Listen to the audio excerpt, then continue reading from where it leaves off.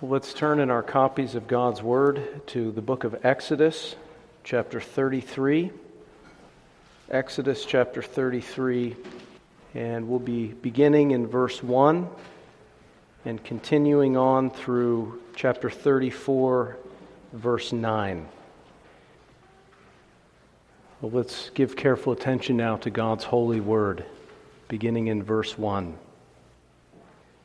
Then the Lord said to Moses, "Depart and go up from here, you and the people whom you have brought out of the land of Egypt, to the land of which I swore to Abraham, Isaac, and Jacob, saying, to your descendants I will give it.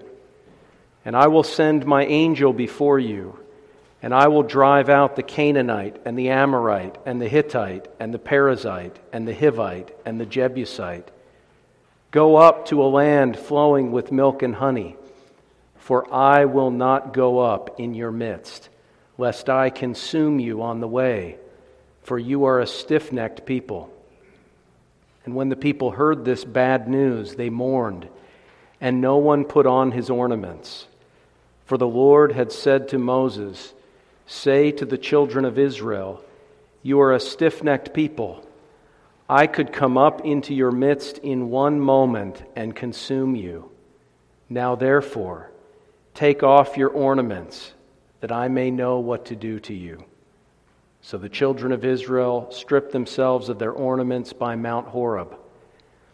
Moses took his tent and pitched it outside the camp, far from the camp, and called it the Tabernacle of Meeting.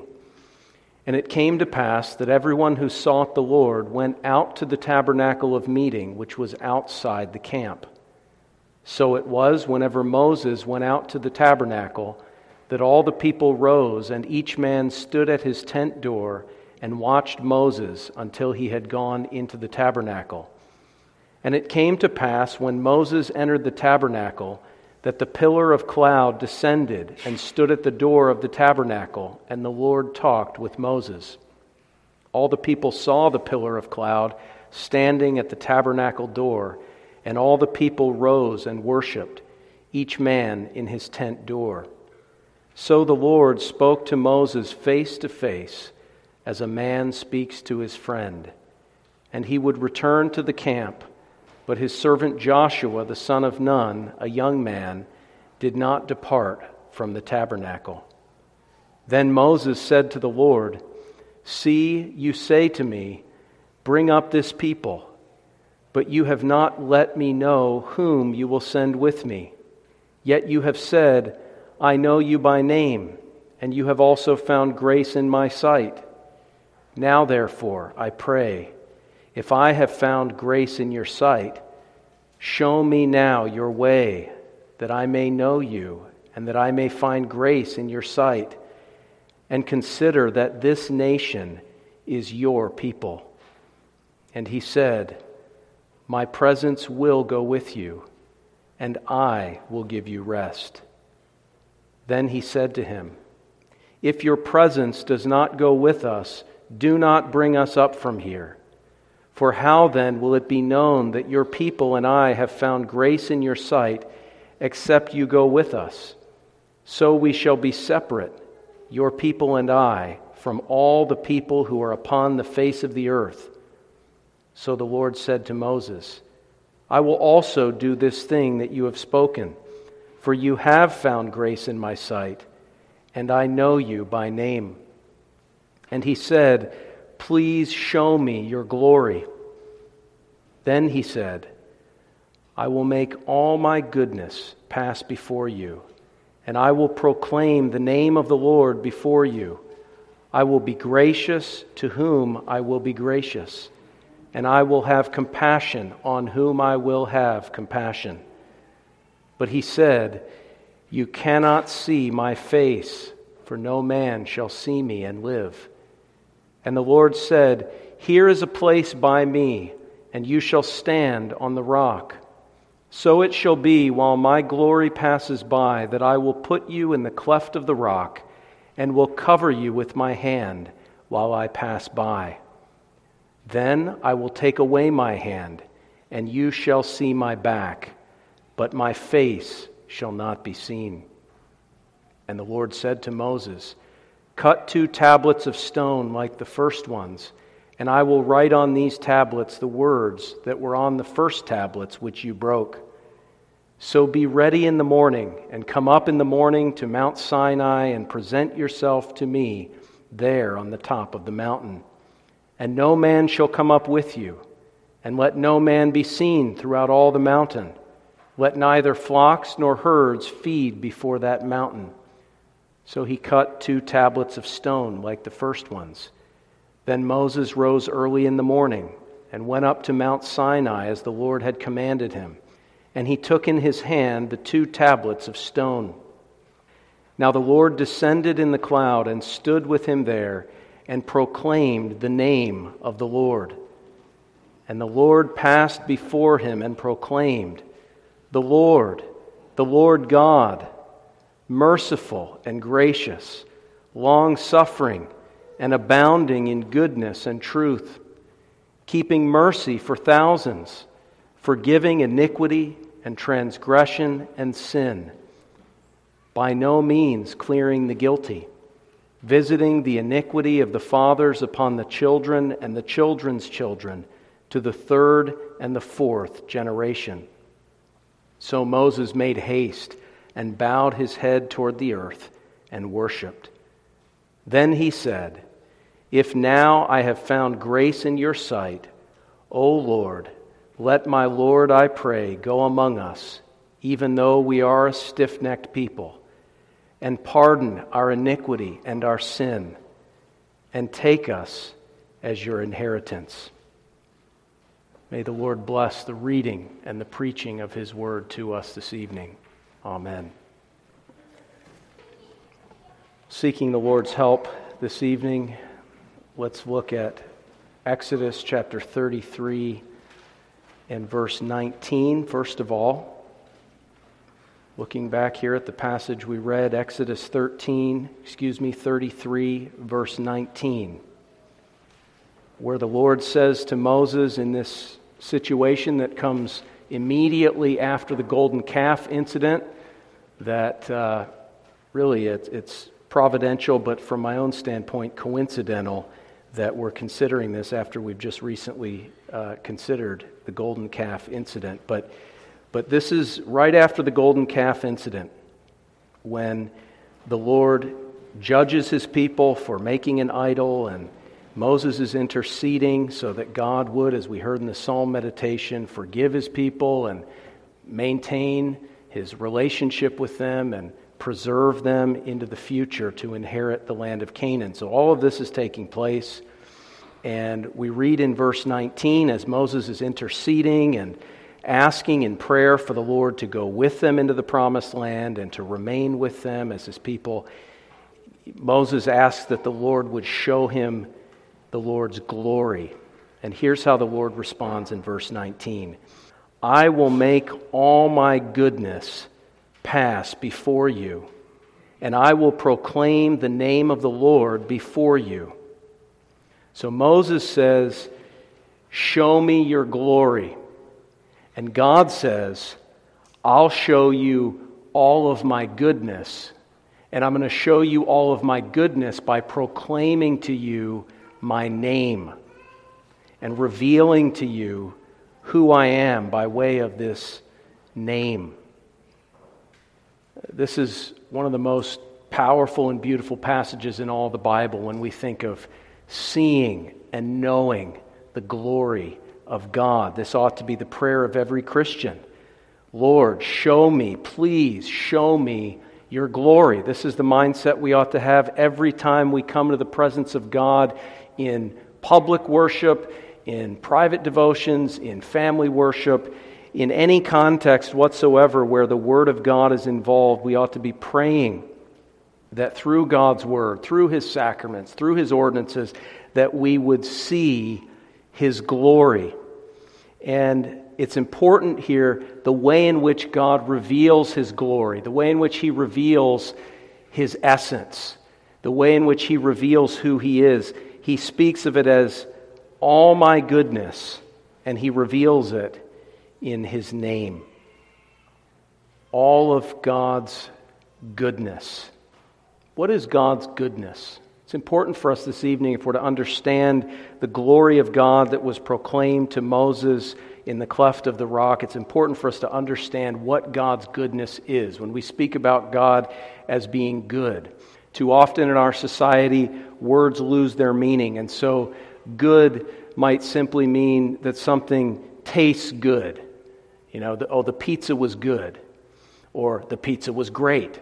And so we take these words and we sort of dumb them down to a very base level, and we miss the significance of what it means to be good, not just something that's palatable and enjoyable, but God's goodness or even God's greatness. What do these things mean? Well, God's goodness is His most wise, holy, all-sufficient, all-encompassing benevolence or goodwill, whereby as the sole, inexhaustible fountain of all that is excellent, beautiful, praiseworthy, and beneficial, He freely, generously, and continuously supplies His creatures with countless undeserved benefits, the greatest of which is everlasting communion with Himself, the perfect, ever-blessed, altogether lovely, and all-satisfying Creator and Redeemer. Let me read that again. God's goodness is His most wise, holy, all-sufficient, all-encompassing benevolence. So this is something in God. It's an attribute of God. This is His goodwill, His intention to do good to His creatures, whereby as the sole, inexhaustible fountain of all that is excellent. So God is the ultimate and sole exclusive source of all that is good. And when we say good, we mean all that is excellent, beautiful, praiseworthy, and beneficial in this world. And it is through this benevolence that He freely, generously, and continuously supplies His creatures with countless undeserved benefits. And of course, the greatest benefit of all is the benefit that He gives in particular to His covenant people through faith in Christ. That great benefit, that ultimate goodness, that ultimate excellence and beauty and praiseworthiness, and that ultimate benefit of communion with Himself, the perfect, ever blessed. God is ever blessed in Himself, Father, Son, and Holy Spirit. God is good, and God rejoices to enjoy His own infinite goodness within the triune nature of God Himself, Father, Son, and Holy Spirit. He's ever blessed in Himself. He's perfect. But toward us, He is altogether lovely. He is all satisfying, not only as the Creator, but as the Redeemer. And so when God says, I'm going to reveal my nature, I'm going to reveal my name, I'm going to reveal my glory, understand God says that all that I am is part of my goodness. There's nothing that God is that is not good. Goodness pervades every attribute of God, such that He can say of His glory, of His nature, of His name, that it is described in this way: it is all my goodness. God's goodness is essential to His character, as essential as His glory or His name. And it's important when we think of the attributes of God. God is not like a pie that you can cut into different pieces, and there's a piece of God, His justice, His mercy, His power, His wisdom. But God is His character. He is His attributes. God is love. God is goodness. God is power. God is wisdom. God is righteousness. These are just different terms, different aspects that we as finite creatures use to try and describe who and what God is. But God is one. He's not a collection of parts. Theologians speak of His simplicity. And I think that's really at the heart of what God is saying here, that all that He is goodness. Every attribute of God can in a sense be a footnote to His goodness. It's all His goodness. It's who He is. It's what he is. And in chapter 34, you can see the Lord passes before Moses and proclaims, verse 6, the Lord God. Now we could study the name Jehovah, the Lord, or Elohim, God, and we could look at those. We're not going to look at those tonight. But God declares his name, the Lord God, and then he describes all his goodness. Merciful and gracious, long-suffering and abounding in goodness and truth, and so on. We'll look at each of these. But notice God's goodness in his mercy. What is God's mercy? It's giving his creatures less judgment than they deserve. God is merciful towards sinful creatures by giving them less judgment than they deserve. To any extent that God gives anybody less judgment than they deserve at any given time, that is merciful. It also speaks of God's grace, that he is gracious, and that speaks of God giving more blessing than the creature deserves. When God gives less judgment than the sinner deserves, that's mercy. When God gives more blessing than the creature deserves, even a sinless creature, but he bestows upon them gifts and benefits that they don't deserve, that is grace. And you can see God's goodness in each of these things. It also speaks of his long suffering. We heard in the Psalm meditation, God is patient.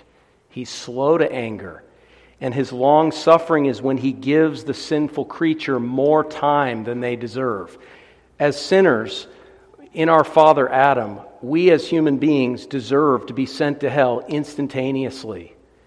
But God is long-suffering, and his long-suffering is our salvation, Peter says in one of his epistles, that it's God being long-suffering that then sets the stage. It allows for God's mercy and grace to go forth and convert sinners. It's God's patience and long-suffering that facilitates the work of the gospel in this world. When he gives sinners, even sinners who go to hell, the fact that they had more time to repent than they deserved, Romans 9 says God is even long-suffering toward the vessels of wrath doomed to destruction.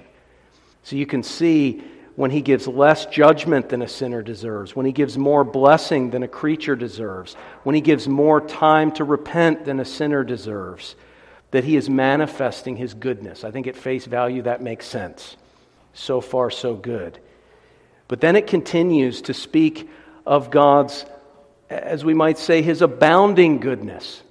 These preliminary categories are more general. You can think of ways in which, although theologians quibble about whether we can speak of mercy and grace more broadly than God's elect, but I think in the definitions we've given here, you can speak of God giving less judgment across the board than sinners deserve, so on and so forth. But now we begin to narrow the focus with God's abounding goodness toward his covenant people. And that focus, that transition is signaled by perhaps one of the most important words in the Old Testament Hebrew, chesed. Chesed. And that's the word merciful. Excuse me, that's the word goodness. It's often translated mercy. But abounding in goodness. That word goodness is not the same word goodness that's referred to in chapter 33, verse 19, all my goodness. This is not, honestly, it's not the best translation here. God's chesed is his covenant love. This word, we've meditated on it in past sermons. It means God's steadfast covenant love, his tender mercy for his people, his chesed. It's his goodness, but it's his covenant goodness, his covenant love, his covenant mercy for Israel. That's the most frequent usage of it, not exclusively, but certainly when it says that God is abounding in goodness, it's speaking of that faithful covenant love. And then it adds the word truth. Truth meaning faithfulness. So God, across the board, you can see his mercy, his grace, his long-suffering toward the vessels of wrath, yes, but he is abounding in his steadfast covenant love and faithfulness, truth, faithfulness toward his people. And you can see the covenant language as this momentum builds. Verse 7, keeping mercy, keeping chesed.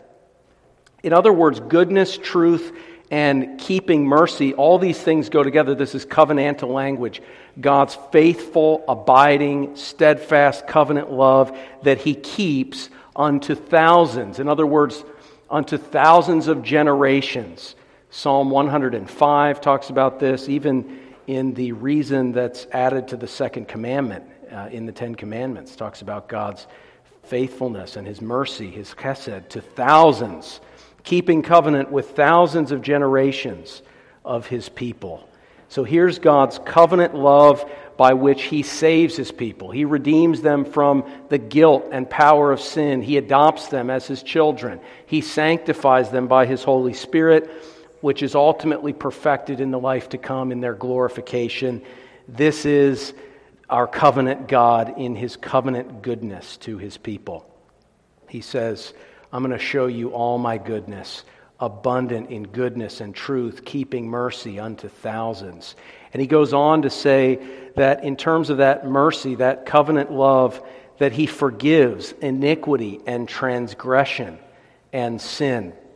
Now, the word to forgive means to bear up, to bear the load, not to just sweep something under the rug. That is not what this word means. This word is used throughout the Old Testament, even in reference to Christ bearing the sins of his people in Isaiah chapter 53. This word means that God towards his people is faithful. He keeps and maintains mercy for them, and he takes up their sin, like the scapegoat in the Old Testament, that sacrifice where they would take two goats, and the one they would impute the sins of the people to the goat, and it would bear the sins outside the camp into the wilderness, and the other they would sacrifice as a picture of Christ's atonement. And both of these things, both of these goats pictured Christ as the bearer of his people's sin. So God, as a covenant God, in his goodness, takes the load off of our shoulders, takes the burden off of our backs, and he, in the person of his Son, bears it. And the Father lays on him the iniquity of us all, Isaiah 53. And he bears our sorrows and the infinite punishment that our sins deserved. So understand, when you see the word forgive, it doesn't just mean to let something slide or to cover something and let it go. It means to take that sin burden upon himself. He is forgiving, and he forgives all sins. He forgives all different degrees of sinfulness. He forgives iniquity, premeditated, cold-blooded, strategic sin, utter wickedness and perversion of the worst kind. He forgives transgression, where perhaps it's not cold-blooded and premeditated, but it's a clear violation. The moment you were committing the sin, you knew it was sinful. It wasn't accidental. It wasn't just, as they say, missing the mark, but in the heat of passion, you did what you knew was wrong. He forgives iniquity. He forgives transgression. He forgives sin, which means simply missing the mark, in any way failing to conform to the perfect standard of God's law. So all these varying acts of disobedience, sins of omission, sins of commission, hidden sins, sins that you're aware of, presumptuous sins, all of these kinds of sins, the blood of Christ cleanses God's people from all sin. If you confess your sin, he is faithful and just to forgive you of your sins and to cleanse you from all unrighteousness. That's God's goodness. And again, it makes sense because we feel the goodness. We heard the sermon this morning. Perhaps we're feeling overwhelmed with a burden of guilt, and we hear these words of eternal life, this good news of the gospel that God forgives iniquity and transgression and sin. And that is good. We can see God's goodness. We can see his most wise, holy, all-sufficient, all-encompassing benevolence. We can see him as the exclusive, inexhaustible fountain of all that is excellent. What could be more excellent than the forgiveness of sins, the steadfast covenant love of God? What could be more beautiful, praiseworthy, beneficial? We understand all his goodness up to this point in the passage. But then things take a turn in a different direction, and perhaps it throws us off if we're paying close attention. Because we're told in verse 7 that not only all his goodness includes keeping mercy for thousands and forgiving our sins, but then it says that part of his goodness is that he by no means clears the guilty. Now you'll notice, if you're using the New King James or the King James, the words "the guilty" are italicized.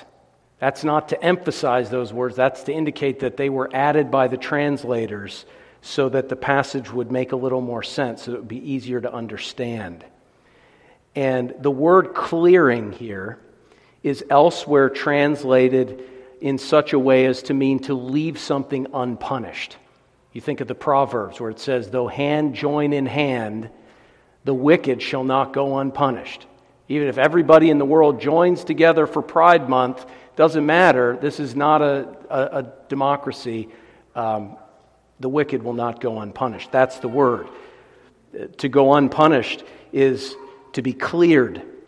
God will not leave the guilty unpunished. God will by no means clear the guilty. Instead, he will visit the iniquity of the fathers upon the children and the children's children to the third and fourth generation. Now, first of all, just as an aside, we need to make sure we understand why these two things are not incompatible. You might read this and say, well, I thought God forgives iniquity and transgression and sin, but here it's saying in the very next phrase that he doesn't leave the guilty unpunished, and he visits their iniquities and he judges them. How does that work? Well, that's the importance of understanding the meaning of that word forgiveness. In justifying sinners and forgiving them of their sins, God is not simply giving them a free pass. He is taking their sin and placing it on his Son at the cross, and Christ is bearing up those iniquities and paying the just penalty in satisfaction of the law of God, which he perfectly obeyed, and all of his obedience and suffering is credited to the account of the believer, such that when you confess your sins, he is not just merciful to forgive, but he is faithful and just. Reverently speaking, he has to forgive your sins because he has promised according to his covenant, and Christ has purchased that covenantal blessing of forgiveness and justification for you. Now again, it's not Jesus twisting the Father's arm. The Father sent the Son to be the Savior of the world, after all. But he by no means clears the guilty. So in other words, either the sinner's judgment takes place through the substitution of the cross, either Jesus satisfies the law, in which case God is not leaving sin unpunished, or that sinner himself or herself endures the wrath of God for eternity in hell, in which case as well the sinner is not going unpunished. So God by no means leaves sin or sinners unpunished. They're either punished in their mediatorial substitute at the cross, or they're punished in themselves for all eternity in hell. So there's no contradiction there. But still, how is God's just visitation of judgment on the wicked part of his goodness? Because that's exactly what God is saying. God's saying, I'm going to show you my glory, my name. I'm going to show you all my goodness, and my goodness doesn't stop midway through verse 6. My goodness continues the whole way through to the end of verse 7. My goodness includes my just judgments against sin and against sinners. And if you have opportunity to sing through the Psalms from time to time, as most of us do, you know that this is a theme throughout the Psalter.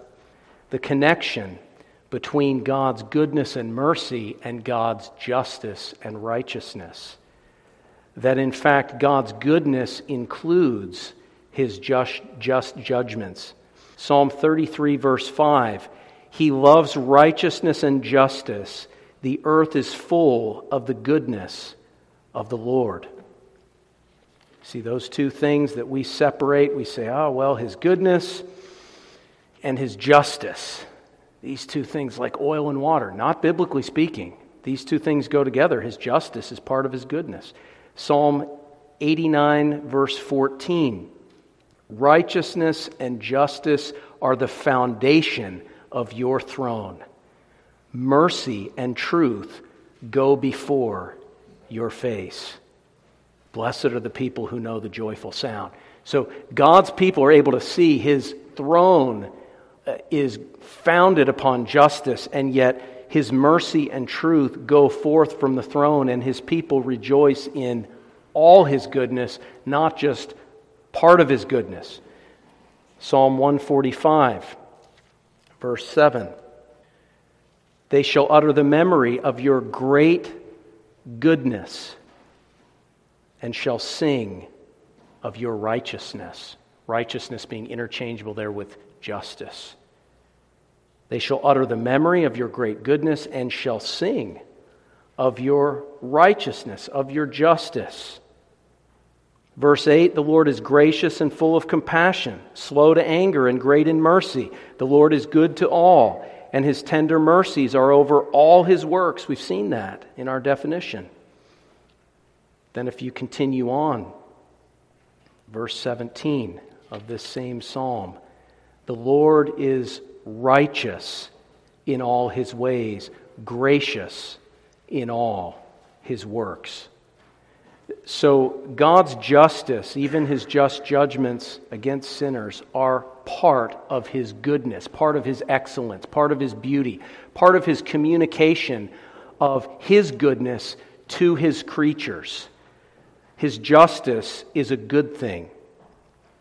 Do we embrace all of His goodness? Or do we pick and choose? Do we have a buffet style of our theology where we go through and we pick and choose which attributes of God that we rejoice in and which that we're just, keeping at arm's length? As if God's justice is the broccoli and God's mercy is the cheesy mashed potatoes. And if we can mix them together, then the broccoli tastes good. But the Bible tells us that the Lord loves justice, that the Lord is justice, that it's part of His goodness. Do you love justice? Do you love God? If you love God, you'll love His justice, and you'll view it as a good thing.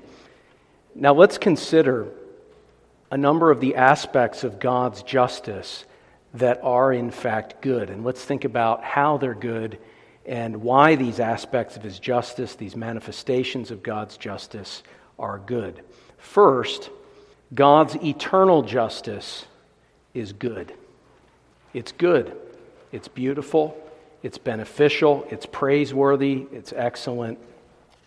What would the world be without it? What would God's eternal plan or His plan for human history be without justice? If you look at the last chapter, one of the last chapters in the Bible, Revelation chapter 20, we considered this not too long ago, the final judgment, the great white throne. And in Revelation 20, verse 10, we're told that the devil who deceived them was cast into the lake of fire and brimstone, where the beast and the false prophet are, and they will be tormented day and night forever and ever. Is that a good thing? Is it a good thing that Satan would be cast into hell? That Satan, who prowls around like a roaring lion, devouring people, bringing them further and further away from God, blinding the minds of unbelievers, is it good that Satan, who originally came into the Garden of Eden and sowed these seeds of temptation and reaped this harvest of wickedness and misery throughout the ages, is it a good thing that Satan would be cast into hell forever? Yes, it is a good thing.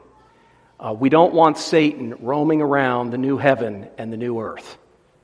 Okay? It's a good thing. I hope we would all, at face value, even intuitively, even if you're not a believer tonight, I think you can see this. It's a good thing that Satan and the demons would be cast into eternal hellfire. But, verse 13 of that same chapter, the sea gave up the dead who were in it, and death and Hades delivered up the dead who were in them, and they were judged, each one according to his works. Death and Hades were cast into the lake of fire. This is the second death. And anyone not found written in the book of life was cast into the lake of fire. So the soul who sins shall die. We think it's a good thing when fallen angels are cast out of God's comforting presence for all eternity. Is it a good thing that human sinners are cast into the lake of fire? It's not as easy to answer that, is it? Why? Because we have a conflict of interest. That's why. We think it's perfectly good and beneficial, and we're happy to be in heaven where Satan is across that gulf that no one can bridge the divide. We're happy to have Satan in hell forever so that we can enjoy perfect blessedness and holiness and happiness and not be tempted and not have to be vigilant against this roaring lion. That makes sense. But when we think about ourselves and the hell that we deserve, are we willing to say equally that if God had cast every single sinful human in Adam into hell, just as he did with all the demons, not saving a single one of them, would that have been a good thing? And perhaps the only way to get an honest answer would be to ask an angel. Would that be a good thing? I think the angels would say yes, it would. And I think if the angels were to comment, though certainly they're infinitely pleased with the plan of redemption, if given the options of letting humanity continue, sinners growing like weeds throughout the earth, corrupting and polluting and perverting the world that God made to be perfect and sinless, if given the choice between letting us continue in our sin and forever sequestering us and casting us, quarantining us in hell away from the comforting presence of God among his sinless creatures, I think it would be a no-brainer. I think the angels would rejoice at the justice of God in damning all of us to hell, even as we rejoice when God finally shuts the door on Satan and the demons. And we have not come to grips with the beauty and glory of God's grace until we've come to grips with that. That if God had sent us all to hell, the angels would be giving a round of applause, and rightly so, because that would be good. That would be good. If you and I are corrupting the world, and God rids the world of our corruption, that is a good thing. And we have to come to grips with it. It's part of his goodness that he visits iniquity. And his eternal justice, we got to get that one out of the way right off the bat. God's eternal justice is good. Romans 7:12 says that God's law, which demands that sinners be punished, is not just holy and not just righteous, but it is good. It's good. The law that demands the punishment of sinners is good. And Ecclesiastes tells us that one sinner can create a whole mess of evil. One fly in the ointment, one sinner. If God cleared one guilty sinner and allowed them to continue in their sin without either redeeming them through the justice of the cross or damning them through the justice of hell, my friends, that would create much harm and much evil. And even in the world today, God's long-suffering, when we look at God's patience and we see in the world so much that is evil, so much that is unjust. Solomon reflected upon this in Ecclesiastes chapter 4, verse 1. He says, "Then I returned and considered all the oppression that is done under the sun, and look, the tears of the oppressed, but they have no comforter. On the side of their oppressors there is power, but they have no comforter. Therefore I praise the dead who were already dead, more than the living who are still alive."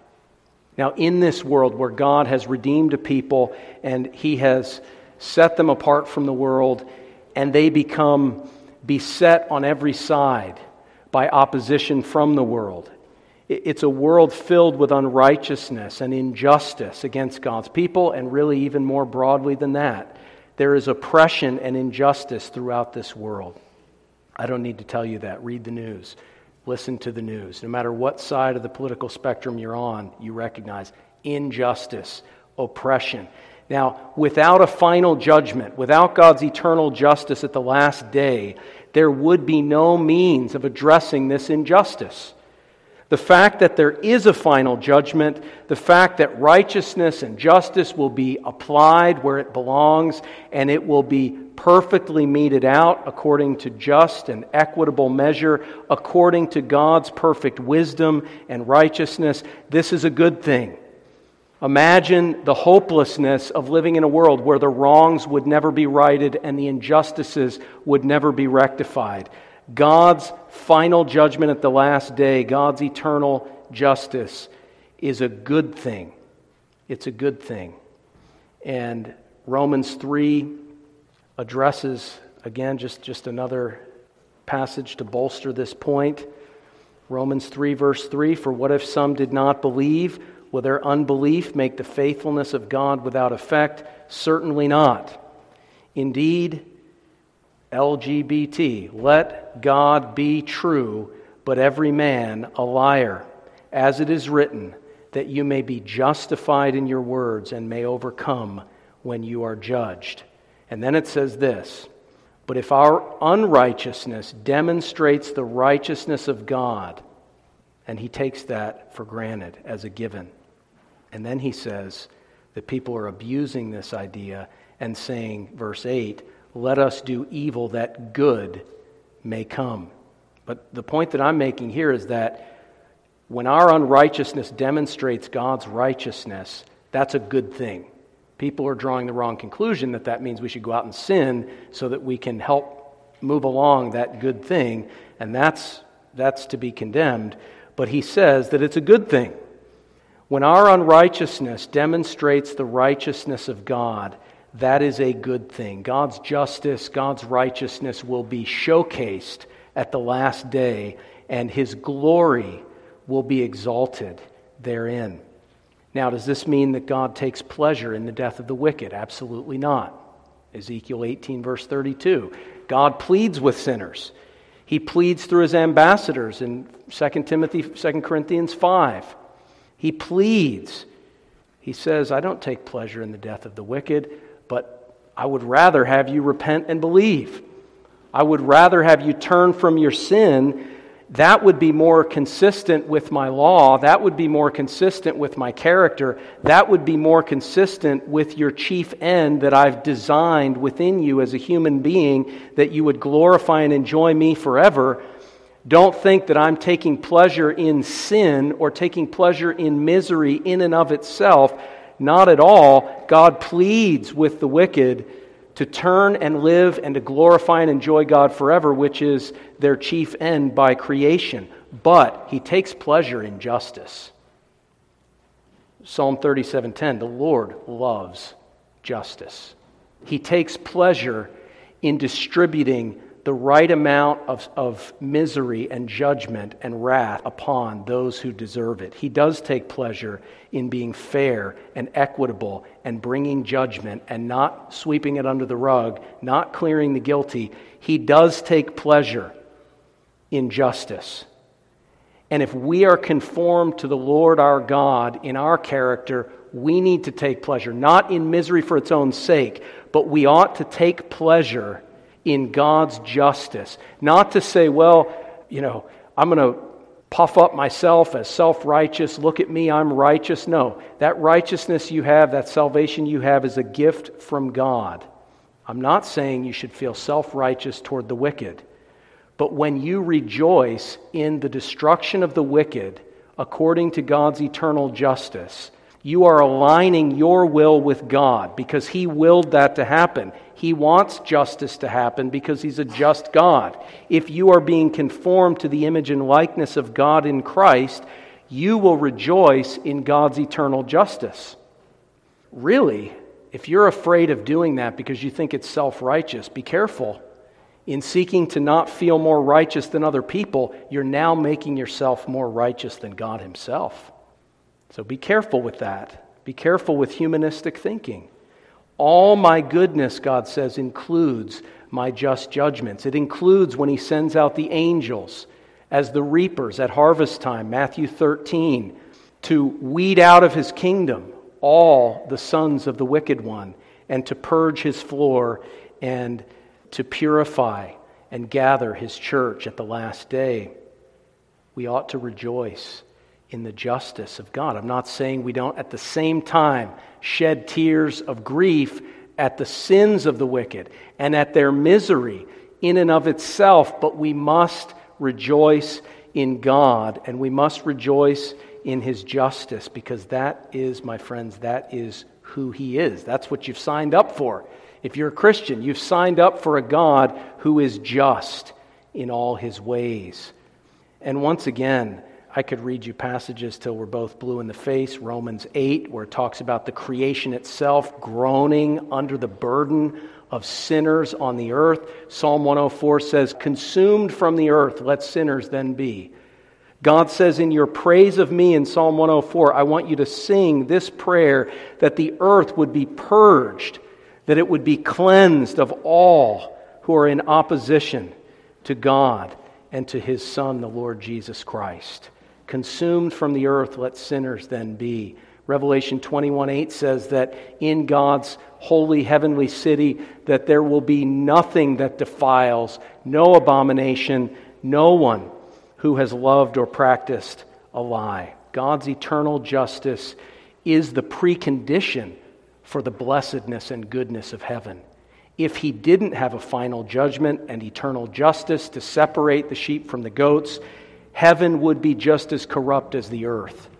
So don't say that you desire to go to heaven and then hold at a distance the very goodness and justice of God that brings that about. So God's eternal justice is good. Secondly, God's providential justice is good. We're told in verse 7 that God visits the iniquity of families. He visits the iniquities of fathers that then, by way of example and a failure to discipline and instruct and so on and so forth, this bad example, that it's passed on to the second generation, the children, the third generation, the grandchildren, the fourth generation, the great-grandchildren. So in a normal generational pattern here, that fourth generation would possibly had opportunity to view that iniquity in the great-grandparent and in the grandparent and in the parent. And so you have this generational judgment of God as sin organically and judicially is passed on from generation to generation. And God brings judgment on families. And that's a good thing. Though sinners grow like grass, the wicked multiply, they're doomed to be destroyed. You, Lord, are exalted on high. Psalm 92, verse 7. Again, do we take pleasure in it? In one sense, no, but it's a good thing. If God did not judge wicked families, the earth would be filled even more than it is today with wickedness and injustice. Secondly, he judges nations providentially. When Israel passed through the Red Sea and God drowned Pharaoh and his hosts in the Red Sea, the Israelites did not have a day of fasting and humiliation, weeping for the Egyptians.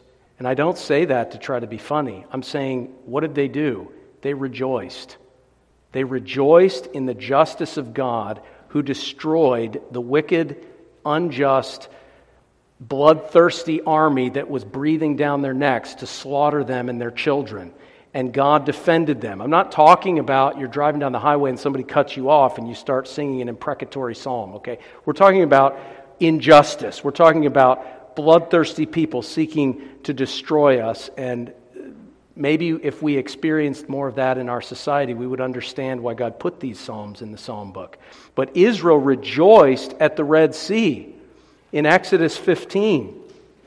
I will sing to the Lord, for he has triumphed gloriously. The horse and its rider he has thrown into the sea. They're rejoicing that people were killed under the justice, the providential justice of God against the nation of Egypt.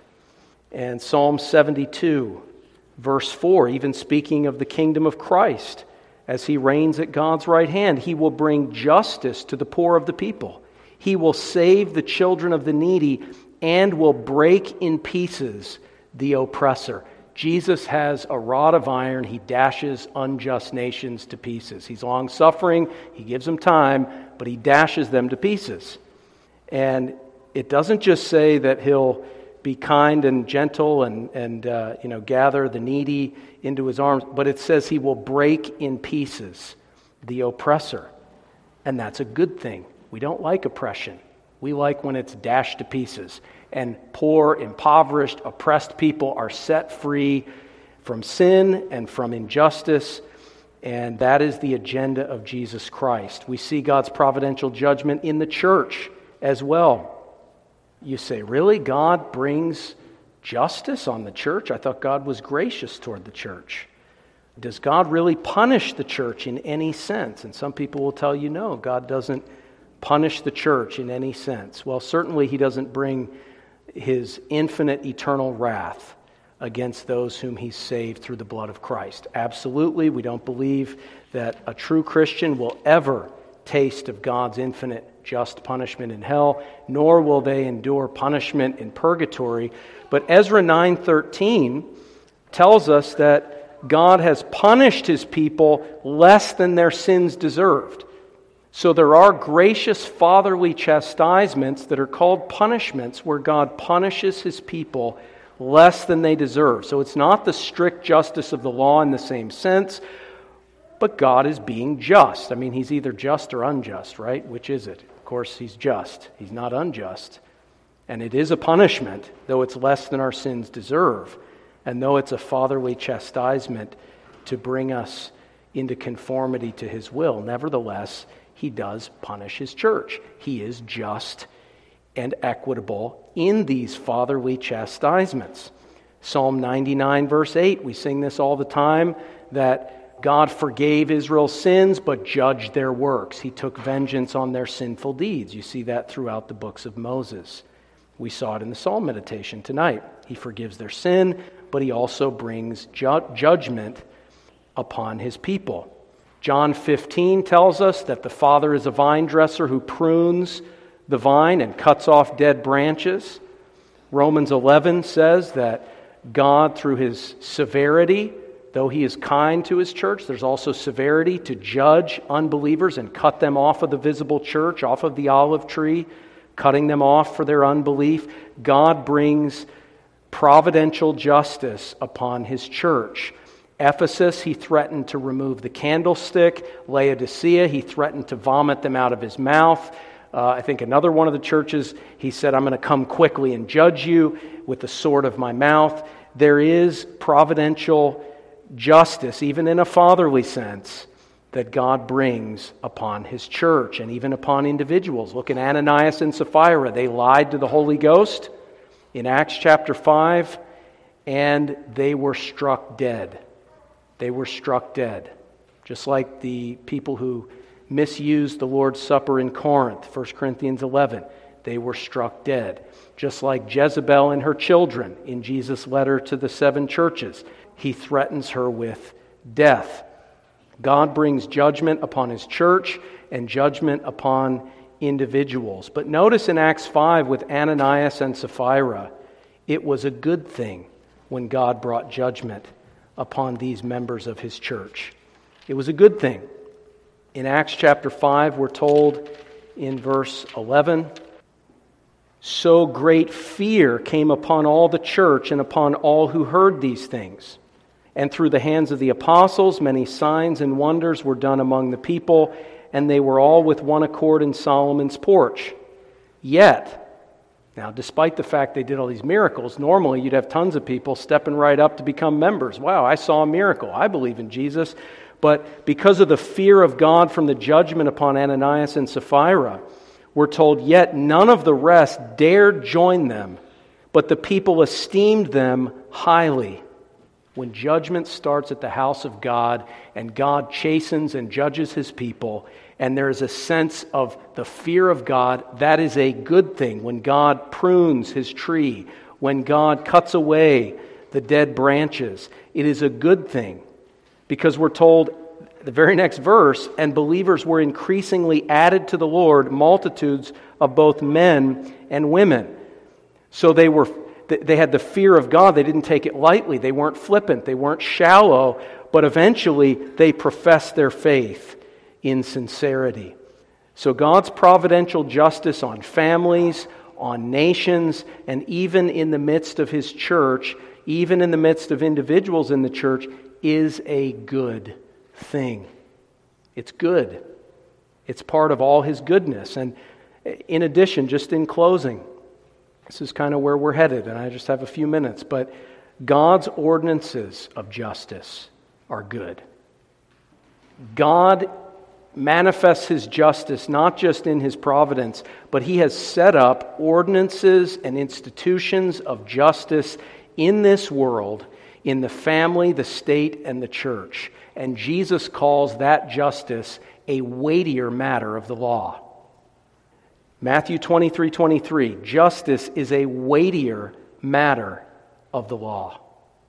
We need to take this seriously, my friends, because in the same way that we keep God's attribute of justice at arm's length and don't recognize its goodness, it's very much the case that we can begin to not view God's ordinances of justice as a good thing. But the Lord says, here's what I require of you. Oh man, what does the Lord require of you? But to do justice and to love mercy and to walk humbly with your God. What is good? What does the Lord require of you? Micah 6:8. What is good and what does the Lord require of you but to do justice? My friends, these ordinances of justice are good in the family. We heard it in the Psalm meditation. Family discipline, parental discipline is a good thing. David didn't practice this on Adonijah, 1 Kings 1:6. And Adonijah was not rebuked for his sin. He was not lovingly instructed. His father did not invest in him and disciple him and discipline and train him. And because he wasn't trained, his life was a train wreck and he died. He was killed. He tried to take the throne from Solomon. Eventually he was put to death and executed. Proverbs 13 verse 24 tells us that family justice is a good thing. It's a wonderful thing. In fact, he who spares his rod hates his son, but he who loves him disciplines him promptly. Promptly. Justice is also good in the state. I'm racing to my conclusion. It's good in the state. We're told in Romans 13, Paul says that God has instituted the power of the sword among the powers that be for the good of society, to encourage the good, to punish the evil. It is for our good that God has established the power of the sword and the power of the state to punish what is evil and to promote what is good. Now, I'm going to cut out what I was going to say about that because I just don't have time, but suffice to say, our society and most nations today do not employ the power of the sword. Certainly not as God has ordained it.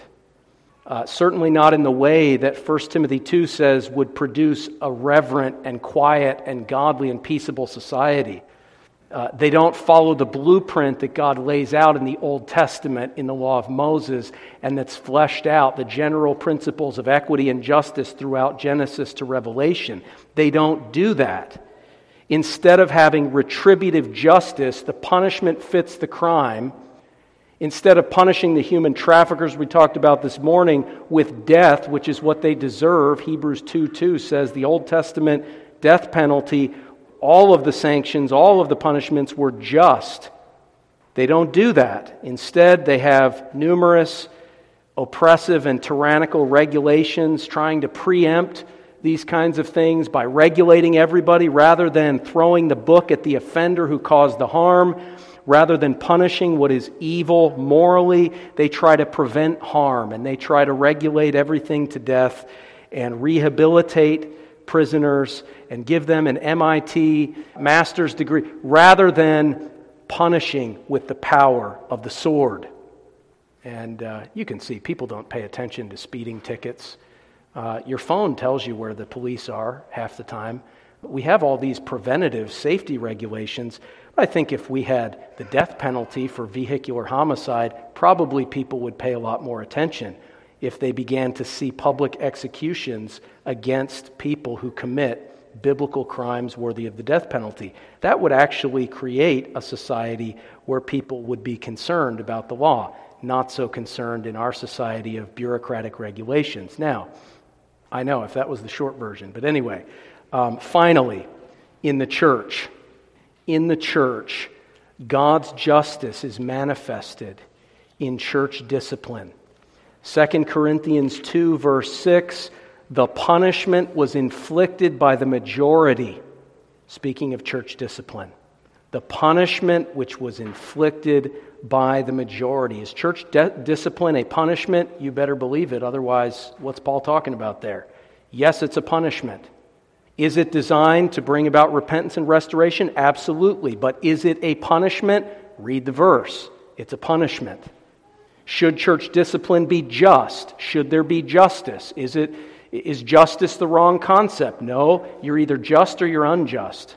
So I'd say it should be just, if I had to give my opinion, but obviously it should be just. And it is a punishment.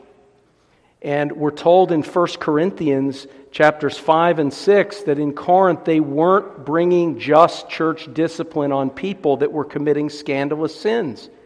And Paul in chapter 6 says, look, what is up with you guys? Don't you know the saints are going to judge the world? You're going to participate in the eternal proclamation of God's judgment on the last day against the demons, against unrepentant sinners. You are going to join in the proclamation and declaration of that judgment. Don't you know that we will judge angels? Don't you know that we will participate in the judgment on the last day? And we can't even handle reading a statement from the pulpit and denying people access to the Lord's table. Paul is livid with the Corinthians. We as a church need to wake up and realize that justice is good in the family. It is good in the state. It is good in the church. It's not for destruction, it's for edification. 2 Corinthians 13 verse 10. But my friends, it is a good thing. Why do we do church discipline? Our blue book, our book of discipline, gives a number of reasons, primarily to reclaim a sinning member. So right there, but it's not exclusively to reclaim the sinning member. Think about all the other reasons. To deter others from similar offenses.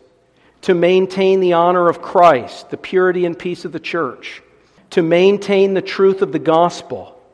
And to avoid God's wrath on the church. So even if the discipline seems highly distasteful to the person who's being disciplined, and you say, this is just going to offend them, this is just going to drive them away, my friends, church discipline is not codependent. It's not something that depends upon human opinion. It's not exclusively to reclaim the person. It is for a host of other important reasons, not the least of which is the glory of Jesus Christ, who rules and reigns His church in justice, who is a just king, just and having salvation. And my friends, God is just, and His justice is a subset of His goodness. It is good. And if we were to add another reason for church discipline, we could say this: to manifest our Christ-like conformity to the character of God. When we do not value church discipline, we are not loving God. When we try to avoid church discipline and justice in the church, when we try to avoid it, when we try to keep it at arm's length, we are keeping God at arm's length, we're keeping Jesus Christ at arm's length. This is crucial in the life of the church, that we come to grips with the glory and the name and the goodness of God. One aspect of which is his justice. Let's pray. Gracious God, we give thanks for your willingness to reveal yourself. You have no obligation to reveal yourself to us, certainly in our sinful condition. And we have neglected to value your revelation time and time again, yet you in your long-suffering continue to speak your truth and reveal your character. Help us to love and embrace all your goodness, even your justice. Help us to humble ourselves and realize what goodness it would be for us to be damned, and yet at the same time all the more to value your mercy and your grace to your people. We pray in Jesus' name. Amen.